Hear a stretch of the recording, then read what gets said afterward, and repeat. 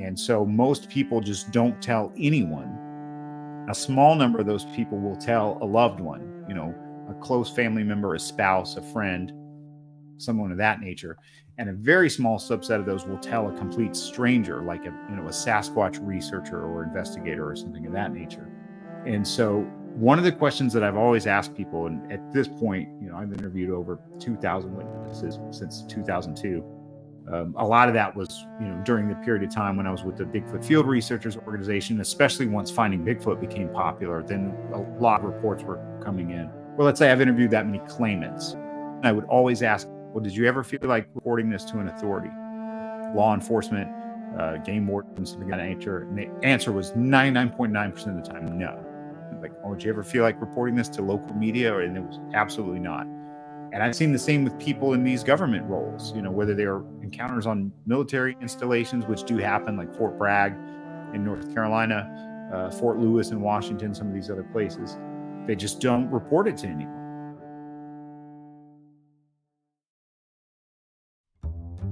Hey, Unexplained Ones, scroll down to the show notes in your app or browser and click the link to buy The Phenomenal Sasquatch by Matt Pruitt.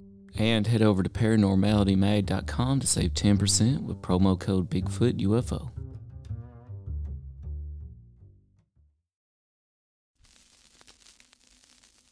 We know now that in the early years of the 20th century, this world was being watched closely by intelligences greater than man's. Did the CIA write Wind of Change by the Scorpions? As humans busied themselves about the various concerns, they were scrutinized and studied. Dr. Loeb, what percentage chance do you give it that you have indeed uncovered extraterrestrial or non-human technology? With infinite complacence, people went about their affairs, yet across an immense ethereal gulf, intellects vast and unsympathetic drew their plans against us. Prior to your abduction, did you believe in UFOs or any sort of alien life form? All things unexplained. So some of that, I think, sir, we'll save for closed session. Hello, all you unexplained ones out there. It's me, CJ Derringer. I am here with my co-hosts, Dr. Mounts and Smitty Neves. And we have an epic show for you. We have got the legend himself, Matt Pruitt, here to talk to us about the legend Sasquatch, the author of The Phenomenal Sasquatch. Just in chatting with him before this show, I can tell that you know so much about this creature that we are also fascinated with. So let's dive right into it, Matt. How did you get interested in Sasquatch? Well, I've told the story many times, so I'll make it brief. I won't belabor it. But like many people who do investigate the phenomenon, I had an experience when I was young. It was when I was 17, and that was in the mountains of Northeast Georgia where I grew up. But it was an audio-only experience. We didn't have a visual sighting. It was myself and 4 friends, and experienced what many people would associate with the Sasquatch phenomenon, and sort of these intimidating loud sounds from branch breaking and a tree being pushed over, or the sound of a tree cracking and falling, and these loud percussive sounds and vocalizations. And so, but because we didn't see the things, we couldn't really reconcile it. It didn't seem that they were human interlopers that we were dealing with, and they certainly didn't behave like any normal animals. And so that was in 1999, way back in the 1900s. And then I later stumbled across Sasquatch information online a couple of years later, and honestly thought the proposition was fairly ridiculous, that there could be, an undescribed species of hominoid in North America. And to make a long story short, as I started reading eyewitness testimonies and learning about people who had claims related to experiences that were very similar to what we experienced, that was pretty eye-opening. And then to hear purported vocalization recordings that were nearly identical to what we heard was very compelling. And so that's really what began the question in my mind of trying to figure out, like, well, could that have been? Would that be actually the simplest explanation for what we encountered? And started looking into historical reports and interviewing other local witnesses. And that was all in about 2002. And I thought, I will get to the bottom of this pretty quickly. And here we are 21 years later, and I'm still trying to get to the bottom of it. And I'm still trying to figure out, if that's the most reasonable explanation or not. The people that were with you that day, did they also dive into this thirst for knowledge about Sasquatch, or did they kind of leave it alone? Yeah, they really left it alone. I mean, it's an interesting thing to see how people respond to things of that nature. And I've seen this multiple times in my life now, where people with a certain sort of like interpretive schema or worldview will more easily accept an explanation that it was just like ethereal or metaphysical or paranormal in nature, because they still can't reconcile. Well, we know those weren't people that we were encountered in the dark, because it was at night in a very dense, southern Appalachian forest. And they know that it wasn't, bears or deer or some other normal conventional animal. But so some of them thought, oh no, that place had a reputation for being haunted, and that's just what we experienced. It's just some sort of, haunting behavior, elementals. I've heard all sorts of terms being thrown out. And I mean, I've experienced it later in life with other friends in the field who were not investigating the Sasquatch phenomenon, but who were interested in seeing the way that myself and others investigated it, had very interesting experience / encounter, I guess you could say, on the east side of the Cascades in Washington State back in 2010. And there were 6 of us, myself and my field research partner, and these 4 essentially skeptics, urbanite skeptics. All 4 of them saw 2 upright figures emerge from this forest, walk sort of in our direction. And then once they could see us, they turned and went back into this forest. And myself and my field research buddy were looking the wrong direction and we missed it. And then we had rocks thrown. It was a wild event, but they were like, no, it can't be, because there's no such thing. It just could not have been a Sasquatch. And so 2 of those people came to visit me here in Tennessee, where I live, a few years ago. And I told my wife this story so many times, because it happened before we met. That was another couple. I said, hey, tell my wife what happened that night, because she's heard my version of it. And so the 2 of them told the story exactly the way I tell it. And my wife was like, okay, what do you think that was? We're like, after all these years, we think it had to be ghosts, because there's no such thing as a Sasquatch. And so, and again, they knew it wasn't people, and they knew it wasn't some conventional, again, mundane animal that you'd encounter in the Pacific Northwest. So they rationalized it as, and these are fairly materialistic, not spiritually leaning or supernaturally oriented people. But it's funny, because the proposition that there could be this species of hominoid, of ape in North America, that probably, if they do exist, probably came here from Asia, where there is a fossil record of very large apes. That's a very simple explanation. It doesn't require any additions to known science. But for some reason, that proposition is very difficult for people to contend with. It's like, okay, well, you think they're ghosts. Like, what do you think a ghost is? Just curious, And immediately rattled off this laundry list, which is really a list of assumptions or speculative. Oh, well, a ghost is, a person who's died and they're trapped between worlds. And they know they're dead, but, they can't carry on to the next world, and they carry on in this world. And it's like, well, wait a minute. You think that's more likely animal that fits the description of Sasquatch reports? So it's a long-winded answer to your question, I suppose. But no, the other people, they've been supportive, and some of them I'm still in touch with, because they're people I grew up with from that first encounter. But they were not, especially in those early years, were like, oh, there's no way there's such thing as Sasquatch exists. So it had to be ghosts. Maybe those friends were just trying to rally you up when they answered your wife.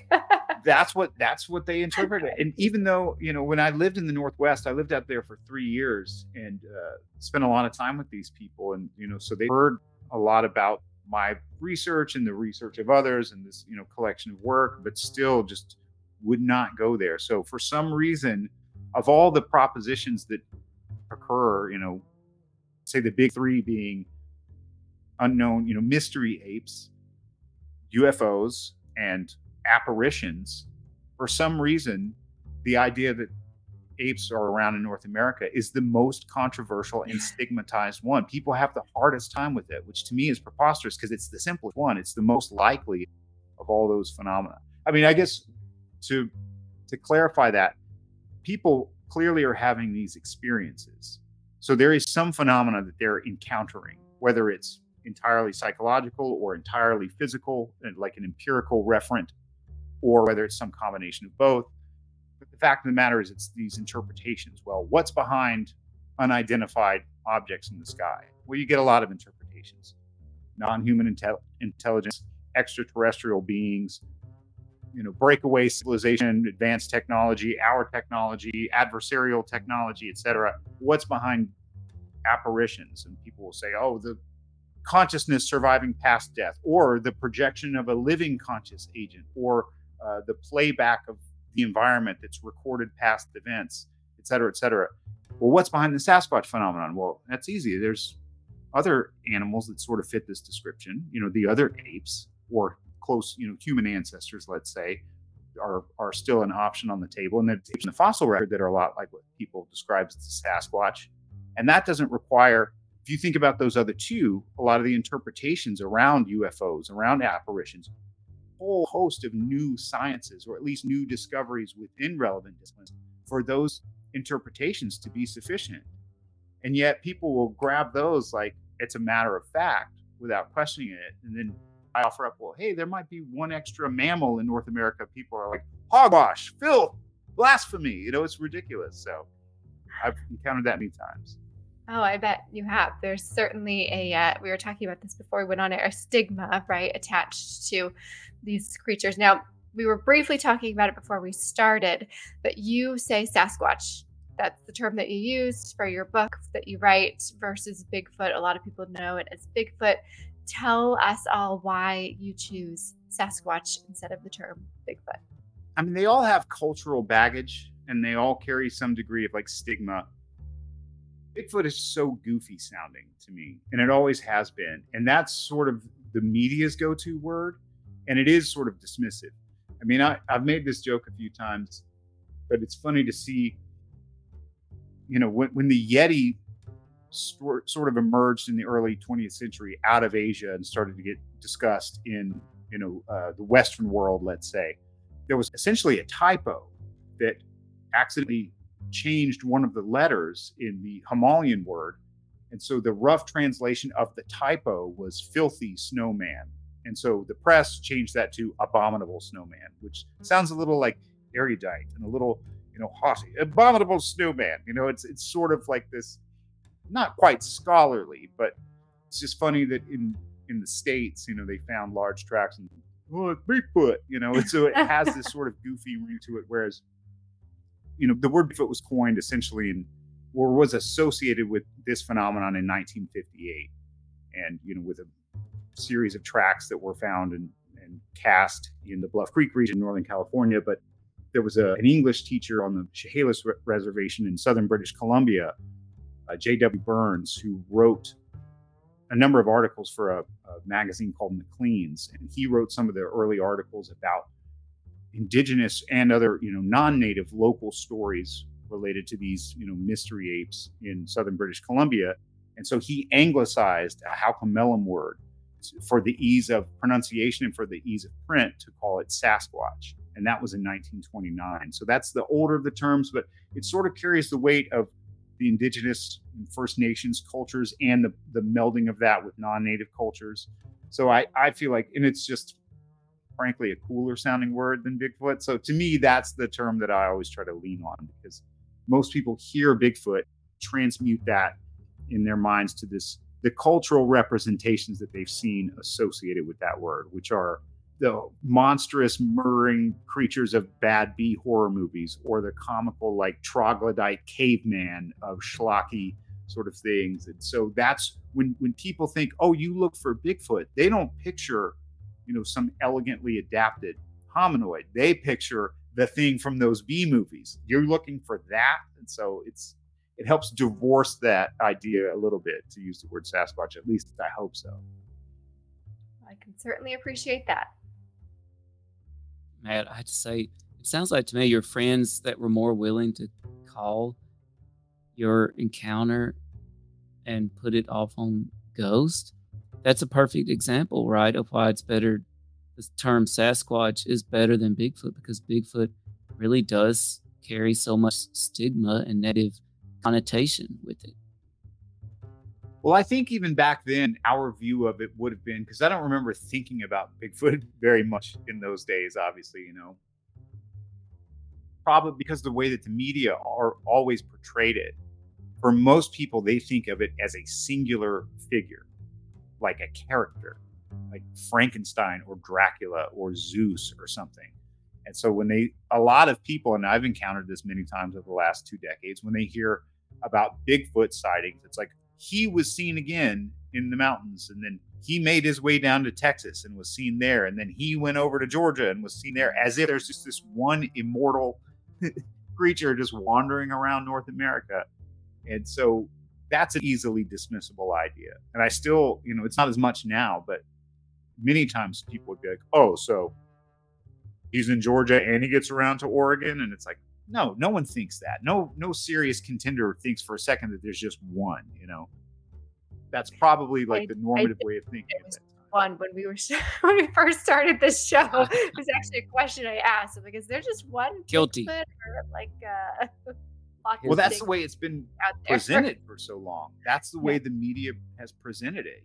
They use those singular terms, he, him, as instead of like referring to it as a species, or this sighting represented one individual of a species or something like that. So I'm not blaming the public, let's say, for having that impression. So again, in the same way that people would hear that you're searching for Sasquatch and they think that you're looking for this, campfire creature, campfire story monster, some B horror movie monster, or they think you're searching for this singular individual, that's not really their fault. It's because what they're hearing, let's say, what they're transmuting is this cultural representation that's been given by the media and, bad movies and schlocky films and things like that. Oh, for sure. And is it any wonder, right, with things like The Legend of Boggy Creek, which is still a great movie and set in rural Arkansas, or when you had Bigfoot battling the $6 million man, on television, and it was clearly just a really tall, big dude dressed up like a Bigfoot, and you had things like Planet of the Apes coming out. It's really no wonder that it got associated with such a hokey character, is it?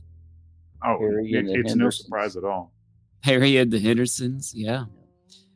And it makes you wonder, did the media really take off on it because it was popular, and I guess it did become popular, or do you think that there could have been some sort of disinformation campaign going on here? Like maybe this is a real thing and somebody is behind possibly steering public perception away from the possibility of a biological reality? No, I really don't. In all the years of doing this and networking with so many people, interviewing so many hundreds and hundreds of witnesses, and many of whom held government jobs, whether that's state government, federal governments, and in all sorts of, whether it's, Department of Agriculture over the U.S. Forest Service, or Department of the Interior over the Park Service, or BLM, or something of that nature. I've never seen anything that would lead me to believe that there is an institutional cover-up by the government. Now, what I've seen is that there is a suppression, and the suppression always happens at the level of the individual, because it was already stigmatized, prior to these things. And so people that have encounters or have sightings, or at least that claim to have encounters or claim to have sightings, or that find or document tracks, are very, they're disincentivized to talk about such things in their professional capacity or in a professional setting. And so most people just don't tell anyone. A small number of those people will tell a loved one, a close family member, a spouse, a friend, someone of that nature. And a very small subset of those will tell a complete stranger, like a Sasquatch researcher or investigator or something of that nature. And so one of the questions that I've always asked people, and at this point, I've interviewed over 2,000 witnesses since 2002. A lot of that was, during the period of time when I was with the Bigfoot Field Researchers Organization, especially once Finding Bigfoot became popular, then a lot of reports were coming in. Or let's say I've interviewed that many claimants. One question I would always ask is like, well, did you ever feel like reporting this to an authority, law enforcement, game wardens, something of that nature? And the answer was 99.9% of the time, no. Like, oh, did you ever feel like reporting this to local media? And it was absolutely not. And I've seen the same with people in these government roles, whether they are encounters on military installations, which do happen, like Fort Bragg in North Carolina, Fort Lewis in Washington, some of these other places. They just don't report it to anyone. First of all, it's not what they're there to do. They're not there to discover new species. That's sort of outside of their purview. And they know they're not going to be believed, and are very often in positions where to make a claim that's unbelievable might open you up to a whole lot of trouble, certain sorts of like evaluations or things of that nature. And so that's just not reported. So the suppression seems to always happen at the individual level. Oh, absolutely. I mean, we're seeing that play out in real time right now with some of these military government whistleblowers. And then out of nowhere, their entire life becomes fodder for the media, and they can take the smallest thing and really try to twist it against you. And we talked to Patricia Cornwell about her upcoming book called Unnatural Death. And basically there's a Bigfoot involved, right? And one of the characters is really into the Bigfoot phenomenon, but that opens him up to being questioned on a professional level. So it's certainly a real thing. One of the reasons we're here is because, Matt, you have written a fantastic new book called The Phenomenal Sasquatch. And folks, you can buy The Phenomenal Sasquatch right now. If you head over to BigfootUFO.com, there's a link right at the top there. You can purchase Matt's incredible book, The Phenomenal Sasquatch. I've read it. I would call it nothing short of groundbreaking in its contribution to the scientific field of knowledge of Sasquatch. And our listeners want to know, what was your inspiration for writing The Phenomenal Sasquatch? Well, thank you so much for the kind words. Very, very generous of you. Having pursued it for this long, both, heavily in the field, and I still continue to pursue field research very heavily to this day, but also sort of in the armchair. I think a good researcher should be equal parts armchair and field research, the sort of like conceptual analysis as well as like practical field work. I heard it described as like from the propositional to the participatory, like a good blend of those two. And so over the years of just speaking with so many people about the subject, I started doing media interviews about the Sasquatch phenomenon in 2007. So I've been speaking publicly about it for a long time, and just have the good fortune of interacting with people who said, hey, you should write a book because there's some that you have to offer that I think people should know about, which was very generous. We'll see if that's true or not. But, the other big motivation was very often I'm always asked, like, what books would you recommend? And, as you can see, like, there's no shortage of books on the Sasquatch. Like, this shelf here is that's all strictly Sasquatch or mystery ape related books. And so, of course, I have the top 5 that I consider to be required reading. And then, that stretched out to the top 10 that would be like suggested or like, heavily suggested reading, and stretched out to the top 15 or 20. And so the other aim I had was like, well, I would love to write the kind of book that I wish was available for me when I first started looking into the subject, and that I wish was available for me now, 20 years into it. So it wouldn't just be a cursory overview or an introduction, but it would also be very relevant to people, even if they're already devoted students of the subject. So what I was aiming for, and we'll see if I hit it or not, but the feedback has been very kind, thankfully. But, I wanted it to be the sort of book that if someone only ever read one book about the subject, they could read this one and have a very thorough education on the entirety of the phenomenon thus far, and sort of like synthesize a lot of the greatest things that have been written so far in my estimation, and then expand and develop that beyond what had already been written or said or explored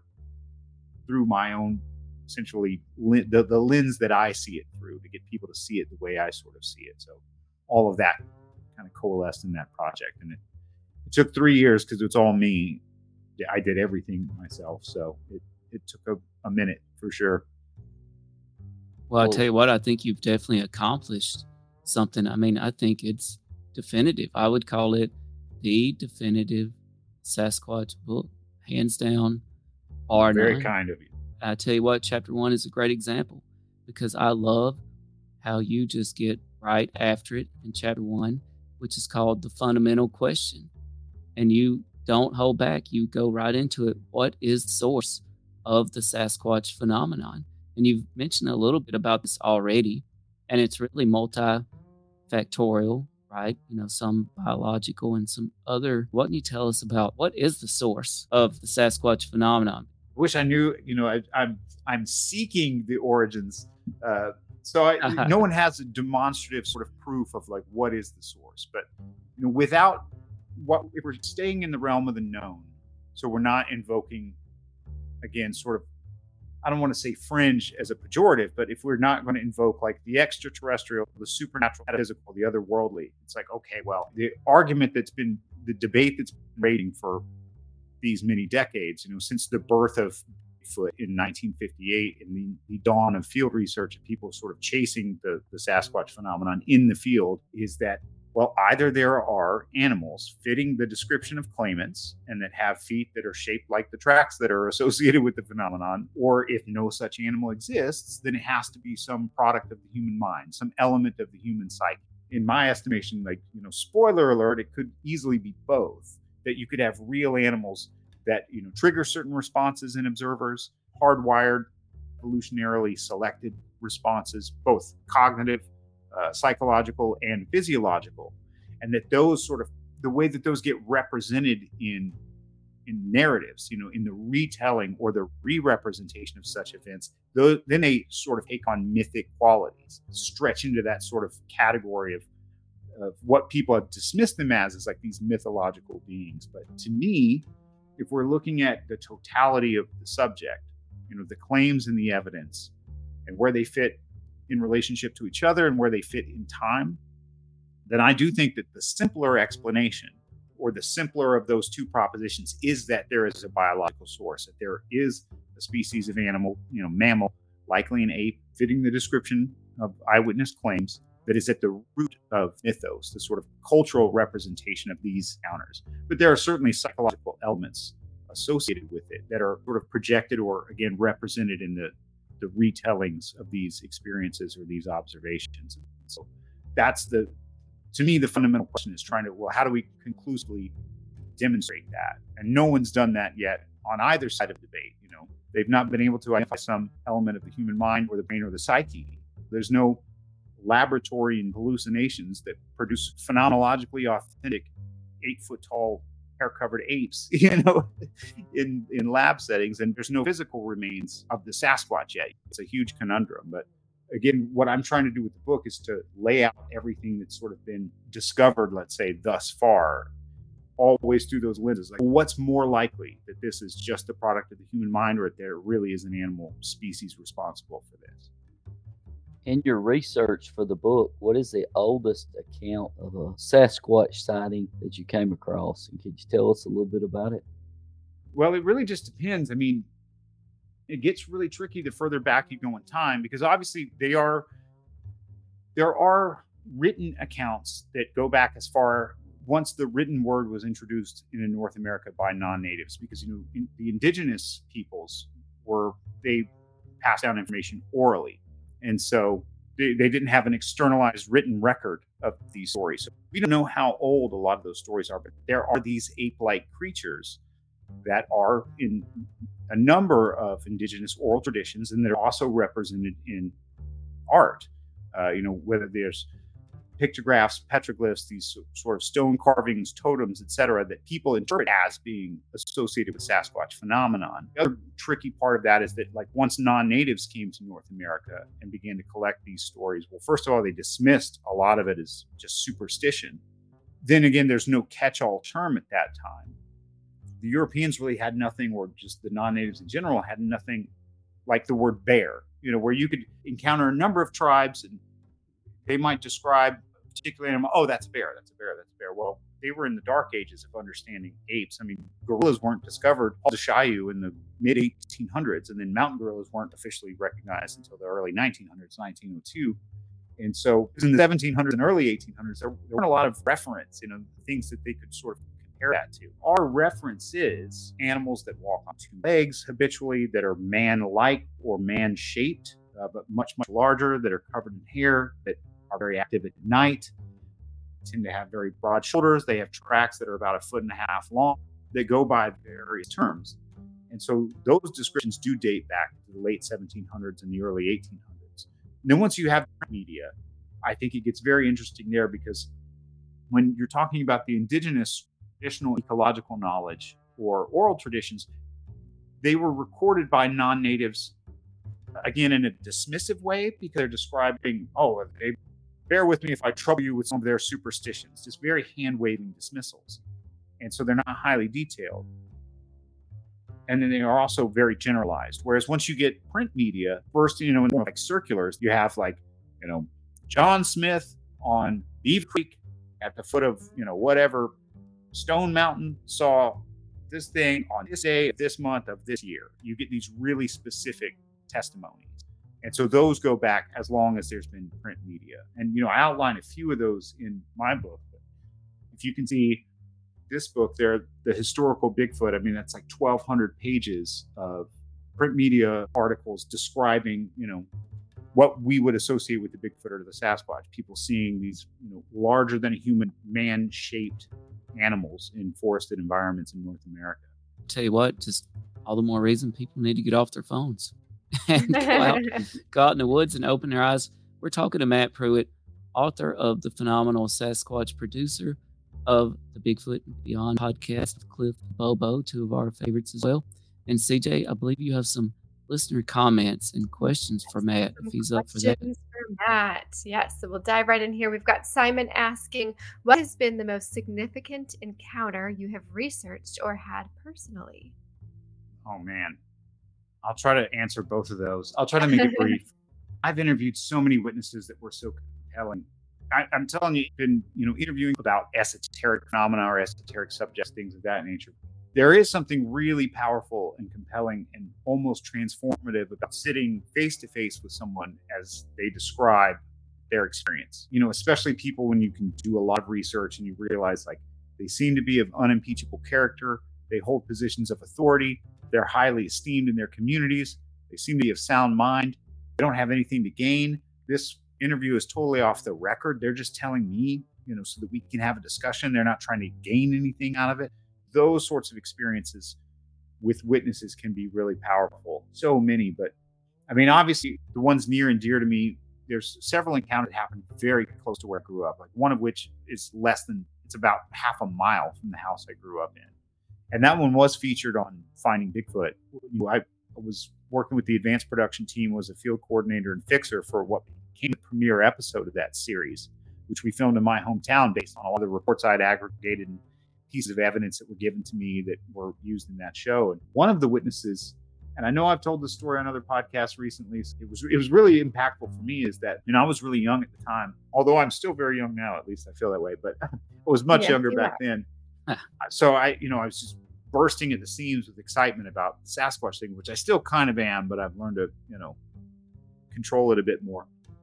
There was a witness who claimed to have seen a Sasquatch cross the road following a creek as she was coming down this hill as it crested the bank and stepped onto the road. And she slammed on her brakes and it came to a halt in the road and she skidded to a stop in front of it. So she saw it very well, fully illuminated by her headlights. This was not, obstructed by brush or vegetation or anything of that nature.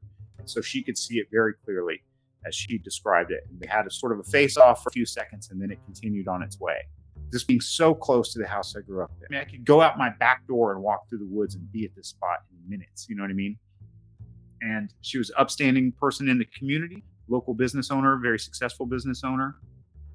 I was able to make contact with her and she was like, yeah, why don't you meet me at the spot? We'll just pull off the side of the road and I'll show you where it happened. And so she's sort of reliving it because, what's interesting too is that this happened in 1999. Her encounter was on Thanksgiving Day. And my encounter was also in 1999, but it was in the summer. And from the house I grew up in and where her encounter was, and my first encounter is only like another couple miles away. So it might have been the same individual that we heard as the same one that she saw. Who knows? But so we're standing at the spot and she's describing the experience to me. And I wasn't paying close enough attention to see that, it was really bothering her to discuss this because she had been very frightened by the event.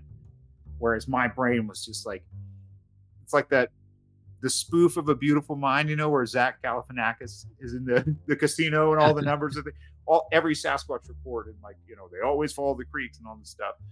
So I was thinking out loud when she told me the story, and I was like, I wonder what it was doing here. There's this waterway and it comes out of this area, and there's some open meadows over there, and there, because I drive through there, I've seen deer before, thinking maybe he's going after the deer, and just a mile a minute, 20-something-year-old me. And she said, have you seen one? Kind of harshly. And I said, no, I haven't. She said, then you don't know. I thought I was going to die. And it was very serious. And I had to realize, like, okay, well, this thing that's so cool and exciting to me was not cool or exciting for her. I saw firsthand people in her life laugh in her face telling the story. And then, I had to educate them a bit about the subject and other local history, and they listened a little bit more. But so she'd already gone through a few years of that by that point. No one believed her. And so not only was this frightening experience, she was subject to, she had taken her daughter food on Thanksgiving night and was driving back home, and this happened, and then no one believes her. Let's tell people that she saw this thing. The way she described it to me, she said, she said it didn't do anything threatening. It just basically stood there. But she said it was so big. She said, have you ever been driving down the road and someone swerves into your lane like they're about to hit, and you just know you're about to have head-on collision? And I was like, oh yeah. And she said, that's exactly what this felt like experientially. It's just terror. And that has always stuck with me. And, it was a lesson I needed, and I'm glad I learned it early on, is that, again, this thing that I think is so exciting and cool is not necessarily, for most witnesses, they don't find it that exciting and cool, even in retrospect, very often.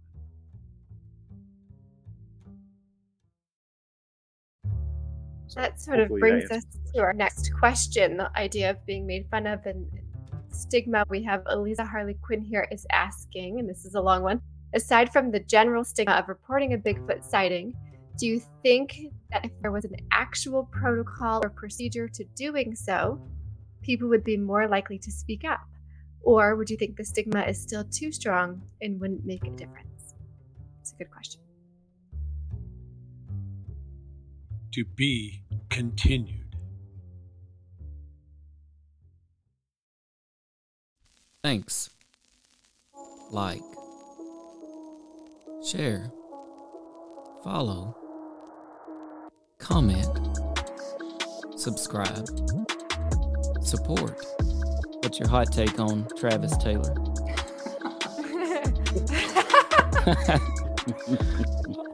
I've got an exclusive for you guys if you want it about the Alaska. We do. Okay. More at BigfootUFO.com. All things unexplained. So some of that, I think, sir, will save for closed session.